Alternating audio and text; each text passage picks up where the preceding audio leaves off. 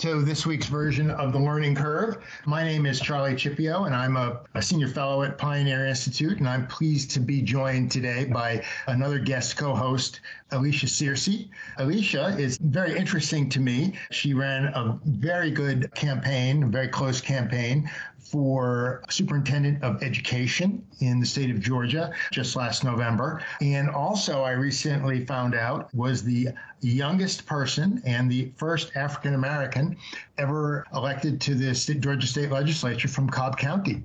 So welcome, Alicia. Tell us a little bit more about yourself. Well, thank you, Charlie. I am happy to be here, and thanks for that great introduction. I, as you said, former Democratic nominee for state school superintendent here in Georgia, and spent 12 years in the legislature prior to that, and my whole focus has been on K-12 education. So whether I'm elected or not, I've always spent that time doing that. I'm also a former superintendent here in Georgia. I ran a network of all-girls schools. So I love all things public education. I'm a mom of 3 school-age children. Some people may recognize that I have a new name. It was formerly Morgan, but I have a new name now, Searcy. And with that marriage came 2 beautiful children, along with my 16-year-old. So now we have 3 school-age kids. My husband is a retired state trooper. We live in Georgia and run a couple of businesses and make sure that we spend some time traveling and focusing on raising good humans. Well, you are a busy woman, Alicia, and I like your priorities. I think you have them exactly straight. Thank you. So I think we're going to go into each of our stories of the week that we have for this week. And Alicia, if it's okay with you, I'm going to start and then have you talk about yours. So being a senior fellow at Pioneer, mine is about a paper that Pioneer just released, which is about Massachusetts public education, public school enrollments. And I got to tell you, I have to give a credit to my good friend Jamie Gass, who runs the education issues at Pioneer. And he has done something that I learned along the way is very wise, which is for certain things, he has repeated studies on them over time so we can get a longer view on what's happening. And this is the 3rd paper on Massachusetts public school enrollments that Pioneer has released in Jamie's time there. And it's very interesting because, again, by seeing over a longer time period, we're getting to see some what I think are very interesting trends. Basically, starting back in around 2010, or earlier than that, actually, the previous decade, public school enrollment in Massachusetts was pretty stable. It was going down at a pace of maybe 0.5% per year over the decade. I know this must sound odd to you, Alicia, in Georgia, where things are growing much faster than they are here. Yeah. And the same was true for the next decade, 2010 to 2019. But what was interesting about that decade, particularly in the context of what is happening today and what's happened, especially since the pandemic, is that even though overall state enrollment was stable, we saw a lot more variation within the state. For example, 68 cities and towns lost more than 20% of their students, which I found amazing. Wow. Yeah, and 33 saw enrollment jump by more than 10%. So you're starting to see, or in the last decade, kind of more, I don't want to say instability, but a lot more movement. And then, of course, came the pandemic, and that kind of changed everything, right? And what's very interesting in Massachusetts is that, so between 2019 and 2020, and in Massachusetts, the way we do things, the official counts, if you will, are taken on October 1st. So it would be October 1st of these years. Public school enrollment fell by 31,000 people, or about 3.3%, which is not too much of a surprise. But what's interesting is that it declined about another 0.5% the following year, which would have been in 21. But what I was really taken by was that by the following year, which was last year, it had only gone up by about 0.2%. So the question is, where are the kids? Yeah, who are these kids and where have they gone? Yeah. Right? And so we don't really know the answer to that, although it seems as though a lot of the students who left public schools during the pandemic A lot of them switched to homeschooling, which is very interesting because that has in the past not been a big option or something that a lot of parents have done in Massachusetts, unlike in many other parts of the country. We also know that the decline was biggest among the youngest students, and now that's sort of making its way through the system. So it's fascinating to me because it says, all these students so far have not come back, which maybe tells me that they found something that maybe they like better, whatever it is. Time will tell. But obviously, it has a whole lot of other impacts on school districts in terms of finances, staffing, facilities, all those kind of things. And there's a couple other things I think that a few other things I want to just mention that I think it will really impact. One, of course, is someone who spent many years doing college admissions. It's going to affect higher ed, obviously. Another thing I've been very, very involved with lately, it has me thinking about this as well, which is that, and I think we saw this with the much bigger variation even before the pandemic in terms of some districts really losing a lot of students, other districts really gaining a lot of students. And that's that people are a lot more mobile.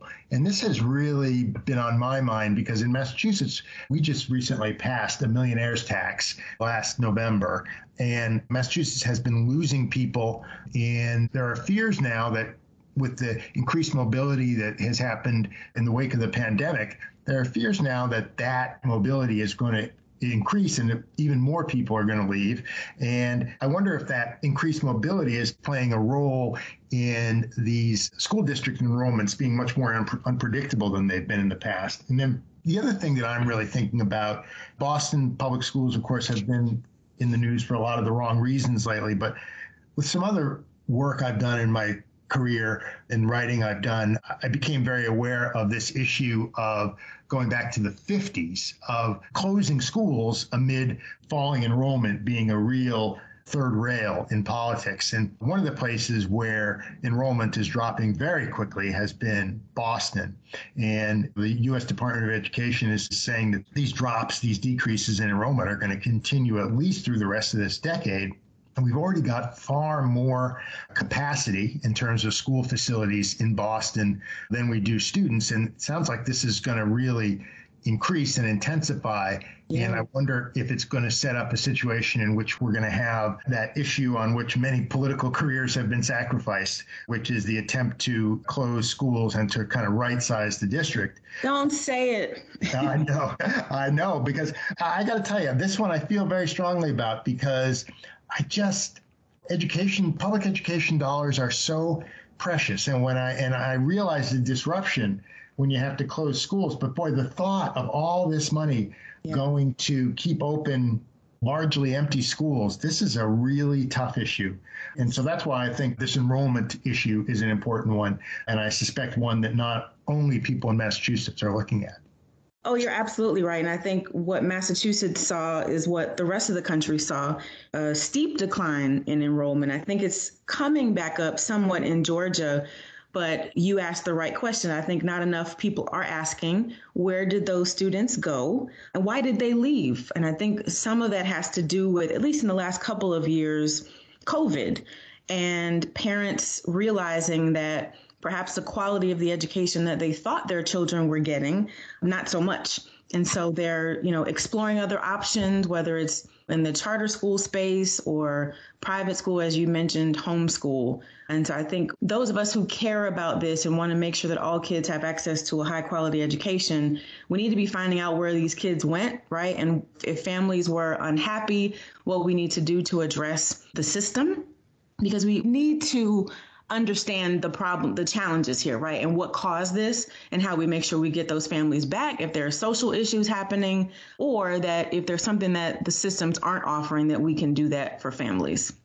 Yeah, and I think it was an interesting peek into parent psychology, speaking as a parent myself too, that it was only when really students were, I don't want to say forced out of the system, but, really in a difficult situation because of COVID, that a lot of students left and many of them have stayed away. And it really speaks to this issue that, as parents, boy, we really do want to believe that our kids are getting a good education. It's only when we come face to face with, in some cases, certainly not in every case, that there are real issues there that we see the kind of displacement that we've seen here.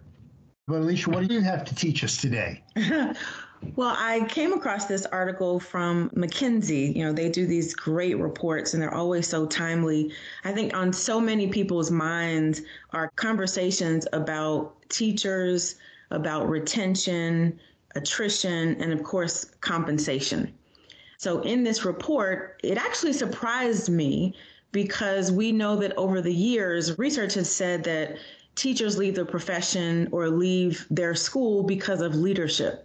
But this new research that was done at the end of last school year, 21-22, tells us that teachers are leaving now because of compensation, inadequate compensation.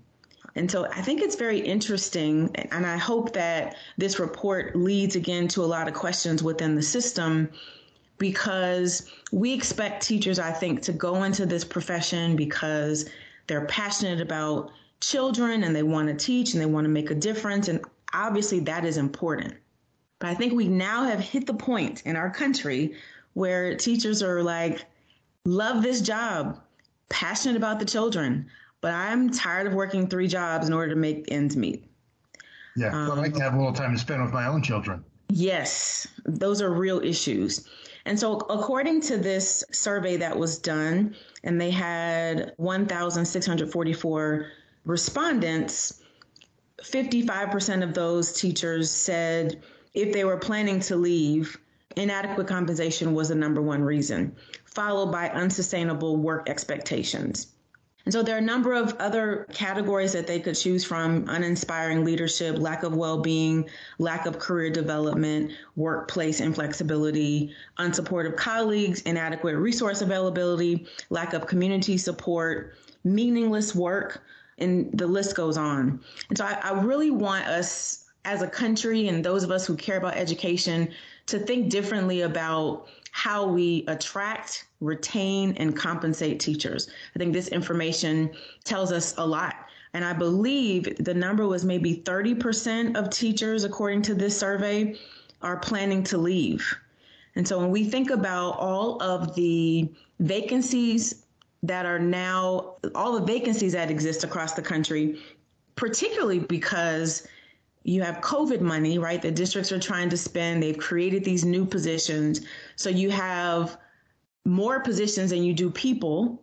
And you have teachers who are leaving because of compensation, because of unreasonable work conditions. There's a lot going on. We're doing a lot to teachers. And I think what this research does not point out, and I would say as a parent and someone who's in education, I talk to educators a lot who are in classrooms, they're also not talking about how challenging it is in classrooms these days, right? You've got mental health issues that are entering the classroom more now than ever because of COVID and because of just the world and what's happening around kids. You've got issues of violence, right? When you have an elementary kid who's shooting a teacher. And a 6-year-old who's 6 years old, right? Yes.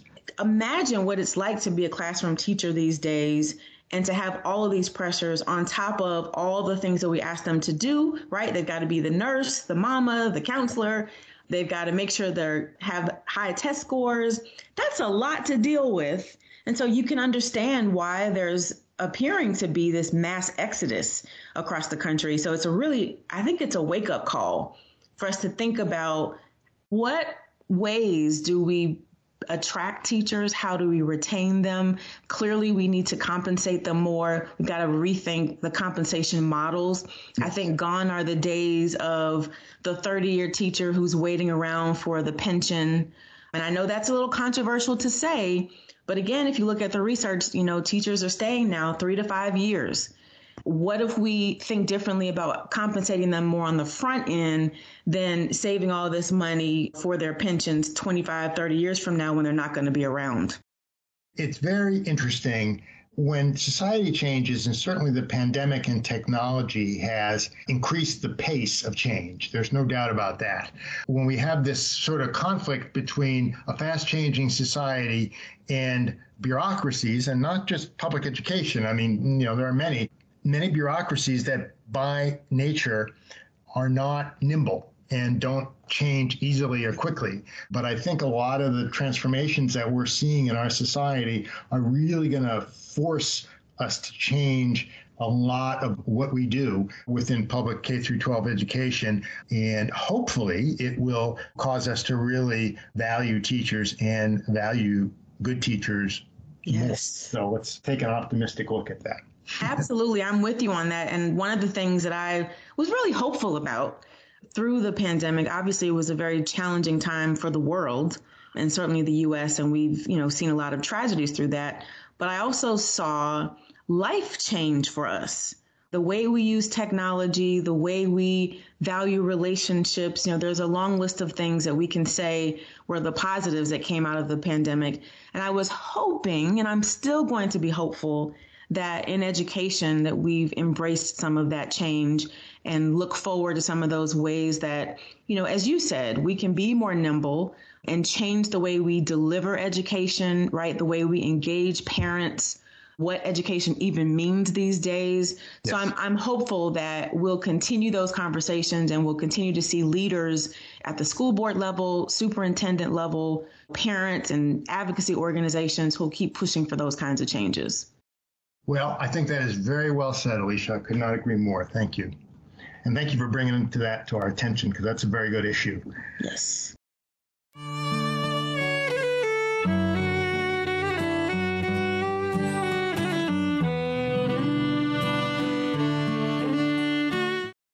Dr. Eric Foner is DeWitt Clinton Professor Emeritus of History at Columbia University and one of this country's most prominent historians.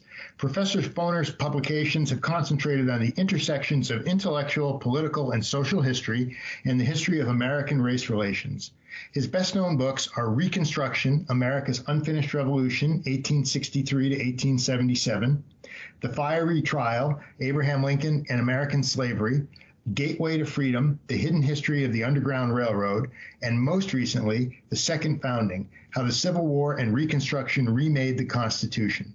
His books have won numerous awards, including the Pulitzer Prize for History, Bancroft Prize, Parkman Prize, Lincoln Prize, and Los Angeles Times Book Award. Professor Foner has written for the New York Times, Washington Post, Los Angeles Times, London Review of Books, and many other publications. He earned his doctoral degree from Columbia University, and we are thrilled to have Dr. Foner here with us today. Let's get right into it. We have a lot of ground to cover. You are certainly among the greatest scholars on the Civil War, President Lincoln, slavery, Reconstruction. You said that Civil War and Reconstruction transformed American society in numerous ways. Would you briefly share with us what educators and students today should know about this pivotal era in our history? I think the first thing students or anybody should know about that era is that it laid the foundations for the world we're living in, the society we're living in now.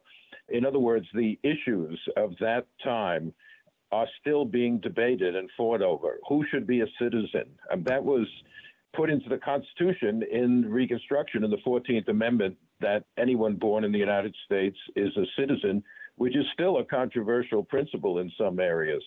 Who should have the right to vote? That was a critical issue after the end of slavery, whether black men should have the right to vote or not. And as you know, today, the right to vote is also contested in many states. There are states trying to limit in one way or another people's ability to vote. The whole question of the relationship between political democracy and economic democracy also comes out of that era. Slaves or freed slaves after the war, as everybody's heard the phrase 40 acres and a mule, they used that to demand that freedom include some kind of economic wherewithal. 40 acres and a mule to black families would be a sort of compensation for the labor of slavery, and also enable them to enjoy some modicum of economic freedom along with the personal freedom that they gained as a result of the end of slavery. Of course, it didn't happen. Land was not redistributed, and the result was that the large number of former slaves were kind of locked into rural poverty for many decades after the Civil War. So the final, I think, point that people ought to realize about that era is that it tells us that our history, like the history of any other country, is a complicated, checkered one. It's not just a story of endless growth of freedom, liberty, etc. Rights can be gained and rights can be lost. After the Civil War, 3 new amendments to the Constitution greatly expanded the rights of African Americans. But in the decades later, in the late 19th century, most of those rights were sort of whittled away by the courts, especially the Supreme Court. In other words, people have to be vigilant. Rights in the Constitution are not self-enforcing. I guess that's the point. And the Civil War Reconstruction era, where you saw a great expansion of people's rights and then a great retreat from, a great backlash against that, also is a warning to us to take our rights seriously and not let them be eroded, as seems to be happening in many places today. Well, yeah, I'm really taken by how effectively you weave together these events of the 19th century and what's happening today. That happened a lot in the late 19th century. By 1900 or slightly after, the right to vote for black men had been given and then taken back. The right to equal treatment in public accommodations, hotels, railroads, transportation, theaters had been granted and was taken back. The right to protection against violence. Remember, this was an era of the Ku Klux Klan and racist violence in many places, lynching. The right to federal protection against that was legislated by Congress and then taken back again. So you can't be satisfied, unfortunately, with just achieving the passage of some of these measures, because you have to make sure that they're enforced. That's fascinating. I did not realize that some of those rights had been granted in Reconstruction. I always think, being someone of my era, that, a bunch of these accommodations and those kind of freedoms came with the 1964 Civil Rights Act. That is a good point. In fact, the 1875 Civil Rights Act was in some ways a stronger measure than the Civil Rights Act of 1964, but the Supreme Court invalidated it in 1883. They said that the Constitution only applies to actions by the government. In other words, if the government discriminates against you after the 14th Amendment, that's not good. But individual private action, not letting a black person into a theater, for example, that the federal government can't police. That's not barred by the 14th Amendment. It took 100 years almost for the Supreme Court to get around to the principle that, actually, we can ban private discrimination. In the Civil Rights Act of 1964 was upheld eventually by the Supreme Court. The previous law had been declared unconstitutional. Interesting. Well, let's get around to some of the politics, which is the way that a lot of these things are determined. In your Pulitzer Prize winning book, The Fiery Trial, Abraham Lincoln and American Slavery, that book traces the evolution of Lincoln's ideas and policies about slavery from his early life through his presidency and during the Civil War. Now, I think we all have this kind of 30,000-foot view of Lincoln and who he was and what he did, right? But, as someone who is a history fanatic and also kind of a political junkie, what do we need to know about Lincoln as a pragmatic politician and, what his sort of on the ground views were and how his growth on slavery reshaped the country? Yeah. Well, Lincoln was a politician. I emphasize that just because today politicians are generally not held in high regard. But Lincoln was proud to be a politician. He was a loyal member of the Whig Party until that party disappeared. Then he joined the Republicans, and he was a strong member of the Republican Party. He thought that it was through party politics that improvements in life could be legislated, that the country would be governed. He was very pragmatic. A friend of mine is writing a book called Boss Lincoln about how Lincoln sort of was the key political organizer in Illinois in the period right before the Civil War. That's not how you think of Lincoln, as a political boss, but I think he makes a good case that that is correct. But the point really is that Lincoln, in my book, as I think you mentioned, I try to argue that Lincoln, what made him a great leader, a great political leader, was not so much pragmatism, but growth, capacity for growth. By the time he died or was killed, his views on slavery, on race had evolved enormously. Lincoln was not a great egalitarian before the Civil War. He hated slavery. He did not support greater rights for the free black population of Illinois, the state he was living in. He came eventually to embrace black suffrage, equal black citizenship. By the end of his life, he was definitely ahead of the curve in terms of white attitudes about race in the United States. You know, Lincoln only had 1 year of formal schooling in his entire life. It makes me wonder whether... I never knew that. Well, it makes me wonder whether my profession is needed even. Do you need... But no, he was totally self-educated.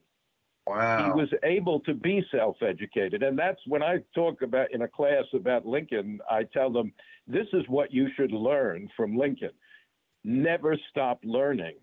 Keep reading, keep expanding. He was always interested in new ideas. He didn't mind it. You know, our politicians today, some of them have, let's say they have thin skins. They don't like criticism. Lincoln didn't mind at all. People would come to the White House and meet with him and say, Lincoln, you're all wrong. You've done this completely wrong. You have to deal with slavery differently. Did he kick them out? No, he said, let me think about that. In other words, he learned from other people. He listened to them. And it's that open-mindedness. He wasn't locked into an ideology which he could never depart from. So that's the form of pragmatism that his idea, especially in a crisis like the Civil War, you have to be flexible. You have to have an open mind. Old ideas, old policies may not work anymore because the world has changed so much. Those are the kind of qualities I think that were the essence of Lincoln's greatness. Interesting. Yeah, you know, it's funny. We certainly are seeing today where long-standing ways of thinking and approaching things can certainly get out of date very quickly in a society that's changing fast. So, what he said in one of his addresses, the dogmas of the past are, I'm paraphrasing here, are not appropriate to the current moment. Yes. You know, no, exactly. You're in the middle of the greatest crisis in the history of the country. You can't just come back and say, oh, well, let's just keep doing everything as we did it in the past, you know? Of course, the other side of that is that you got to figure it out. You don't have a map, you don't have a roadmap to know what to do. You try out different things. Yeah. And in his presidency, he was an experimenter. Like, remember, I mentioned 40 acres and a mule. General Sherman down in Georgia set aside farms of 40 acres for black families after he had conquered Savannah. Unfortunately, they didn't keep that land. But sometimes people ask me, well, what did Lincoln think about General Sherman's policy here? And my answer is, we don't know what he thought. He just let it happen. He didn't say, this is my policy. He said to himself, let's see what happens here. Right. Can these former slaves run their own farms, et cetera, et cetera? He neither opposed it nor favored it. He just sat there and said, I'm going to see how this works out. And that's another kind of political pragmatism. In President Lincoln's second inaugural address, which as a writer, I have to point out, is one of the shortest and most eloquent inaugural addresses in history, and I think those two things may be connected. He said, every drop of blood drawn with the lash shall be paid by another drawn with the sword. The Civil War killed approximately 625,000 Americans. Another 405,000 were wounded, a total of over 1 million people. Average daily deaths were around 600, which far exceeded daily deaths during World War II. What should teachers and students better understand about Lincoln's commitment to this enormous loss of life to preserve the Union and to end the moral evil of slavery? He did not want war, but he was willing to risk war rather than give up. It was partly, of course, the preservation of the Union, but he also said, I want to save the Union, but it must be a Union worth saving. In other words, if the secession crisis just led to more slavery expanding into the West, slavery being further solidified, that wasn't the kind of union that Lincoln wanted. So he was willing to take the risk.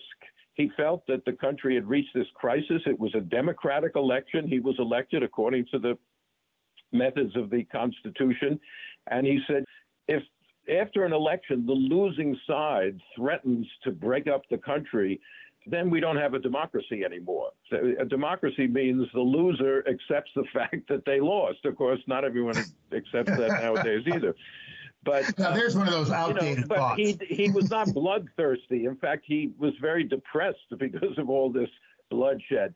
He pardoned all sorts of young soldiers, who desertion was punished by death penalty. But Lincoln basically didn't want to see a lot of deserters executed. He wasn't a bloodthirsty guy.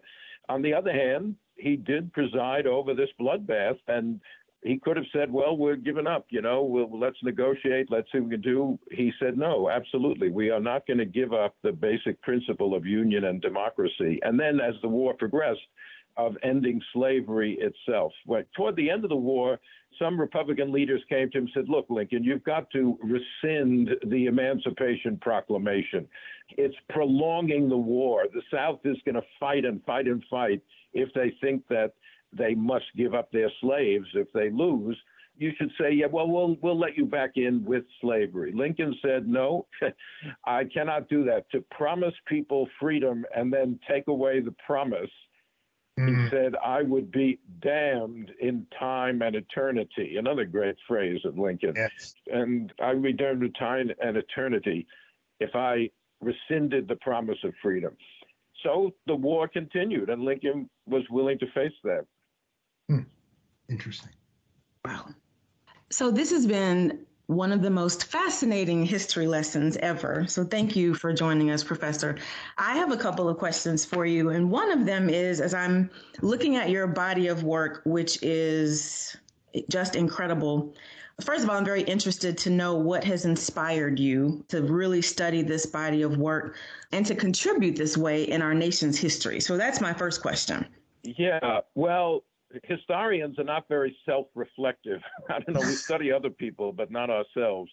But, I was in college and then graduate school in the 1960s at the height of the Civil Rights Revolution. And that affected all of us who were young then and idealistic and saw the country going through this crisis. And many people interested in history, like myself, where does this come from in our history? The kind of history I learned in high school didn't talk about African Americans, didn't talk about civil rights, barely mentioned any black person at all in American history. That was the way history was taught. Suddenly, this crisis is taking place, and we said, well, where does this come from? What is the impact of slavery on American history? How did we get this Jim Crow system in the South? That hadn't been taught very much in history classrooms, but people like myself wanted to know more about the historical background of what was going on in the streets. That's so fascinating because I'm in my 40s, you don't really think about what's being taught in a way that helps you understand what's happening in the moment. And so your curiosity has helped a lot of us have a better understanding of our history. And one of the things that I want to ask you about, you mentioned, what we're learning in school. When I think about learning about the Underground Railroad, it's almost like folklore. You hear one or two figures, Harriet Tubman, you see images. And so you've written a whole book about it. In Gateway to Freedom, you talk about the 3,000 enslaved people that were freed. But I don't think there's enough of those stories or facts have been offered. So can you talk more about the Underground Railroad and maybe share some of the things that most of us hadn't learned yet? Yeah, well, the Underground Railroad is a great story in American history. It's a story of black and white people working together for a noble cause that is helping people escape to freedom. But there's a lot of mythology around it also. I mean, in a way, the very name is perhaps misleading. A railroad suggests a fixed set of routes. A railroad always goes on the same path, right? It suggests fixed stations that you'd stop at different places along the way. That's not what it was like. It was not nearly as organized as that suggests. I describe it as a bunch of local networks. Now, my book is mostly about New York State and then New England and the Atlantic coast, but you had little enclaves of people, not a hell of a lot. We shouldn't think of the Underground Railroad as a giant operation, but they worked to assist runaway slaves. They helped them get to the north. They helped them to get to Canada. It was dangerous. It was against the law. The federal law, the Fugitive Slave Act of 1850, had strong penalties against people helping fugitives to escape. The Underground Railroad is a great story, and there's still plenty of it that needs to be dug up because by definition it was illegal, and so it didn't publicize all the time the various efforts that were being made. So it's, Harriet Tubman. I don't mind people learning about Harriet Tubman. She's a great figure. I think other leaders of the Underground Railroad who were not nearly as well known, William Still, for example, others also deserve the kind of attention that Tubman gets. Absolutely. So I'm interested in learning more about that. One of the things you're quoted as saying is that maybe one of the most tangible legacies of the Civil War and Reconstruction era are the 13th, 14th, and 15th Amendments of the U.S. Constitution. Can you summarize the Reconstruction Amendments and why they deserve greater focus among teachers and school children than they often receive? Yeah. Well, my most recent book was called The Second Founding and is about those three constitutional amendments. The 13th abolished slavery fully. I mean, the Emancipation Proclamation had freed many slaves, but not all of them. 13th Amendment ends slavery. 14th Amendment, the longest amendment ever added to the Constitution, is complicated to say the least. But its core is the first section, which defines anyone who is born in the United States as a citizen. Remember, before the Civil War, black people could not be citizens, even free black people. The Supreme Court, Dred Scott decision, said citizenship is only for white people, no black. But now, birthright citizenship. Anybody born in the country, doesn't matter what race you are, what religion, etc., what the status of your parents is, you are a citizen. And then it goes on to say that all those citizens are entitled to the equal protection of the law. The 14th Amendment puts the concept of equality into the Constitution for the first time. The word equal does not appear in the original Constitution, except in some very obscure little thing about elections. It made the Constitution what it had not been before, which was a vehicle that people who felt they were being denied equality, they could use the Constitution to challenge their inequality, which you couldn't do before the war. So it really did change the whole nature of American government. And finally, the 15th Amendment tried to guarantee the right to vote for black men, not women. No state, north or south, at this moment allowed women, unfortunately, to vote.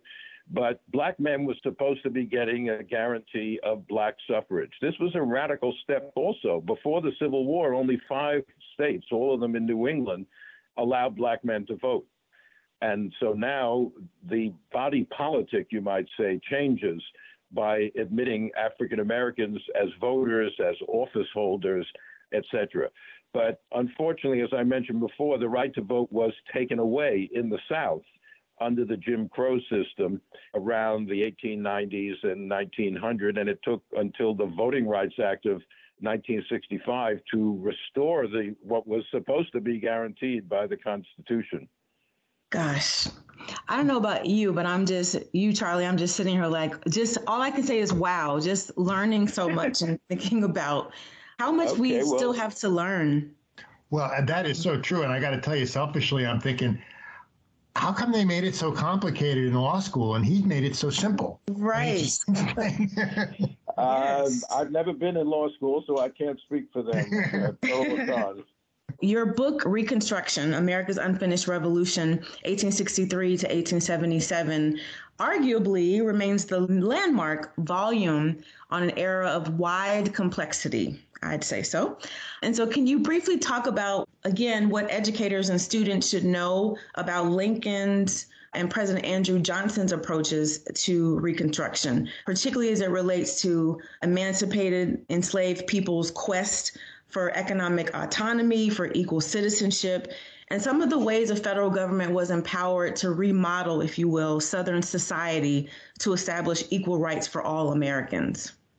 Well, the first thing I want to emphasize, because many historians, I think, don't quite realize this, is that Lincoln did not have one plan of Reconstruction. As I said before, Lincoln is a pragmatist. Lincoln is always learning, open-minded. he put forward ideas about Reconstruction, but we shouldn't say, okay, this was his blueprint and he'd never change his mind, because that's not how Lincoln operated. But Andrew Johnson, who was the vice president who took over as president when Lincoln was assassinated, Johnson had strong, inflexible views. Unlike Lincoln, Johnson could not compromise, could not deal with Congress, was deeply, deeply racist. And his idea was, look, blacks are free, absolutely, no question about that, but they should just go back to work on the plantation. The voting was for white people, office holding was for white people, citizenship was for white people. He didn't think blacks really had much of a role in Reconstruction. But Congress had many Republicans, including the radical Republicans, who were committed to trying to create a much more equal society with slavery having been destroyed.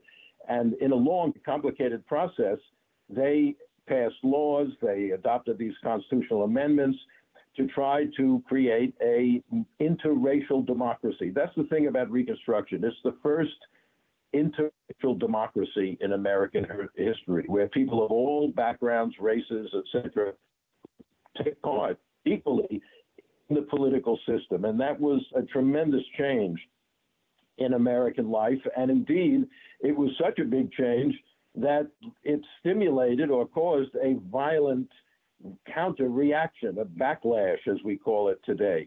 The Ku Klux Klan and similar groups, the Knights of the White Camellia, the White League, organized to try to overthrow these new governments, new Reconstruction governments in the South. There were riots, there were massacres, there were assassinations. Now, of course, you mentioned economic wherewithal, and neither Lincoln nor Johnson had a clear idea of what economic status the newly freed slaves would have. Johnson thought they should just work on the plantation as if they were slaves. Lincoln said very little about the economic aspects of Reconstruction. We don't know. Obviously, Lincoln was still alive when Reconstruction began. He was assassinated. We don't know what Lincoln would have done a year later, 2 years later, 4 years later. That's not history. That's speculation. It's fun, but it doesn't tell us much about what really happened. Right. So I want to follow up on that. This is my last question, and then I'm going to ask you to read from one of your books, and I'm excited to hear what you would consider to be your favorite. But okay.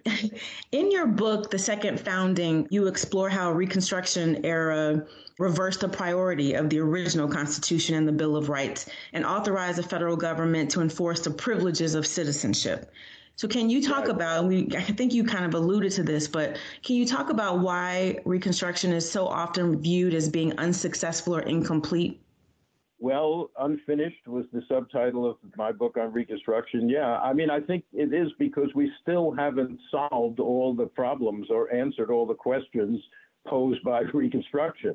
As I said before, it's so important to learn, how did we get to 2023 and people are still fighting over who should have the right to vote? That surely we could have solved that by now. Or how did we get to here and we're still fighting over who should be a citizen and who shouldn't be a citizen, that sort of thing. So that's one of the key reasons people, students, others should know about Reconstruction, because the issues that are on the front pages of our current newspapers, I say that even though I know nobody reads the newspaper anymore, they look at their phone, but I'm old school and I pick up a newspaper. But anyway. I get four a day, Professor Foner. I'm with you. All right. The issues that are in the front pages of our newspapers are Reconstruction issues very often. The Reconstruction amendments changed. One other way they changed the Constitution, very important, is they made the federal government the protector of people's liberties. The Bill of Rights originally only applied to the federal government. Congress shall make no law. That's the First Amendment, abridging the freedom of speech, etc. States could do it. States could stop your speech. States could have an established religion if they wanted. But the 13th, 14th, and 15th Amendments, each one authorizes Congress to enforce it. They now limit the power of the states, and they make the federal government, for the first time, what one senator called the custodian of freedom. And so that's a shift in what we call the federal system, the balance of power between the states and the federal government. Wow. Another helpful lesson. I never really thought about obviously words matter, right? And I served in the legislature for 12 years, so I know Yes, that. they do. But thinking about the difference between the responsibility, if you will, of the Congress versus states, I think it explains a lot of what's happening in this country. And so Yeah, absolutely. with that, Absolutely. what an honor it is to have you with us. Well, If you thank could you. close us out by reading for us an excerpt from one of your many books that you would consider one of your favorite, we would appreciate that. Well, this is toward the very, very end of my book on Lincoln and slavery. And I just mentioned, I chose it. It's hard to choose which paragraph you prefer of your own writing. It's like saying, which of your children do you like the most, you know? But I chose this because it illustrates what I try to do in terms of connecting the war itself, the activism of Black people seeking their freedom, and the way in which the end of slavery opens up all these questions of the rights of newly freed people. So here it is. On April 2nd, 1865, Robert E. Lee's army finally abandoned Petersburg. The road to Richmond, 20 miles to the north, now lay open. As government officials fled the defenseless city and a fire raged out of control, destroying much of the business district, Union forces led by the all-Black 5th Massachusetts Cavalry entered the capital of the Confederacy. Scenes never before witnessed on this continent followed. Blacks thronged the streets, singing "Slave Chain Done Broke at Last." Garland White, the chaplain of a Black regiment, was called on to make a speech. He proclaimed for the first time in that city freedom to all mankind, after which the doors of all the slave pens were thrown open and thousands came out, shouting and praising Father Abe. The next day, Lincoln walked the streets of Richmond, accompanied only by a small detachment of sailors. The colored population, wrote T. Morris Chester, a Black war correspondent, was wild with excitement. At every step, Lincoln was besieged by emancipated slaves who fell on their knees and hailed him as the Messiah or pressed forward to kiss his hand. "I know that I am free," one Black woman exclaimed, "for I have seen Father Abraham." The city's white residents remained indoors. Having always considered their slaves loyal and contented, they were stunned by the reception the Black population gave to Lincoln and the Union Army. Charles Sumner, the radical senator, hoped that Lincoln's reception in Richmond would affect his ideas about Reconstruction. He saw with his own eyes, Sumner wrote, that the only people who showed themselves were Negroes.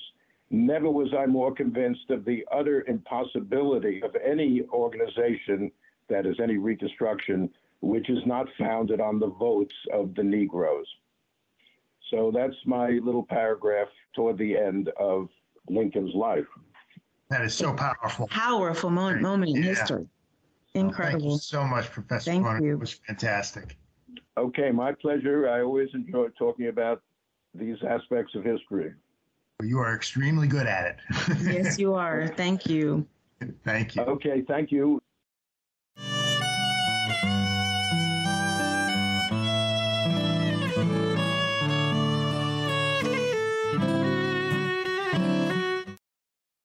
This week, our tweet of the week comes from Rick Hess, who some of you out there may know. He is the head of AEI Education in Washington. And we are upon, somehow, I can't believe it, but we are at the 40th anniversary of A Nation at Risk, which seems amazing for an old man like me. It's about, 6 months ago. But anyway, Rick Hess tweeted, "A Nation at Risk is mostly remembered today as the impetus for decades of school reform focused on choice, testing, and standards. And yet, in its recommendations, those topics mostly took a back seat to time, teacher quality, and graduation requirements." So interesting. I don't remember the specifics well enough, but I have to look at this Education Week kind of retrospective on the 40th anniversary of A Nation at Risk that they have published, I think, in the current issue. Yeah, I have to read the article, but his tweet, as always, I really appreciate the way Rick has seized the world, and he's really challenged my thinking on a lot of things. One of my favorite books is Cage Busting Leadership from him. Yep. But I think he's right in so many ways. I served in the legislature from 2003 to 2014. And so a bulk of that was during the Obama administration. I felt like during that time, we were really focused on choice, right? Particularly around charters and other public school options. I think we were moving away from this hypersensitive focus on testing, and that was probably a good thing. I'm not one of those people who believes that No Child Left Behind did nothing for us. I think it brought forth a lot of positive things. One of them is disaggregating data and helping us look at all types of subgroups in the way that they're performing. I doubled down on testing to a point that was too much, I think. We did too much. In retrospect. Yeah, I would agree. And we're still dealing with that, right? It's part of why teachers feel so much pressure. But I think he makes a great point. We kind of know the things that we need to do to fix education, but somehow we get distracted on those things that aren't the right levers. And so going back to your article that you talked about with the enrollment in Boston or in Massachusetts, it makes me think about graduation rates. And again, sometimes I can say things that may ruffle some feathers, but in Georgia in particular. You're among friends here, Alicia, don't worry. Thank God, thank God. But, we've got to tell the truth and at least make observations when we have them. But in Georgia in particular, and I don't know if it's happened in other parts of the country, we've seen the highest graduation rates in history. But how do you have the highest graduation rates at the same time that you have these declines in enrollment? Yes, right. So it makes me wonder, the kids who are not here, where are they? And is that why the numbers are now higher in terms of graduation? And so I love that he makes us think and he pushes us to really reconsider. I'm in my 40s, so I don't quite remember the report, but I'm looking forward to reading this article. And I think just thinking about what he's saying, and again, going back to what we've been talking about for the last few minutes, we have to rethink how we're delivering education. We have to rethink what our priorities are. And if we're so focused on time in an era where everything is digital, are we focused on the right things? So in short, Alicia's in her 40s, so she doesn't remember A Nation at Risk, and I don't remember my 40s. But with that, we'll move on. All right, well, thank you for joining us today. Gerard and Kara will be back next week. It's been a pleasure to co-host with you today, Alicia, in their place. It's been fun. Yes, and next week, the guest will be Dr. Howard Fuller, who is a distinguished professor of education and the founder-director of the Institute for the Transformation of Learning at Marquette University in Milwaukee. And one of my favorite people on the planet. So Amen. That's going to be a great interview. Amen.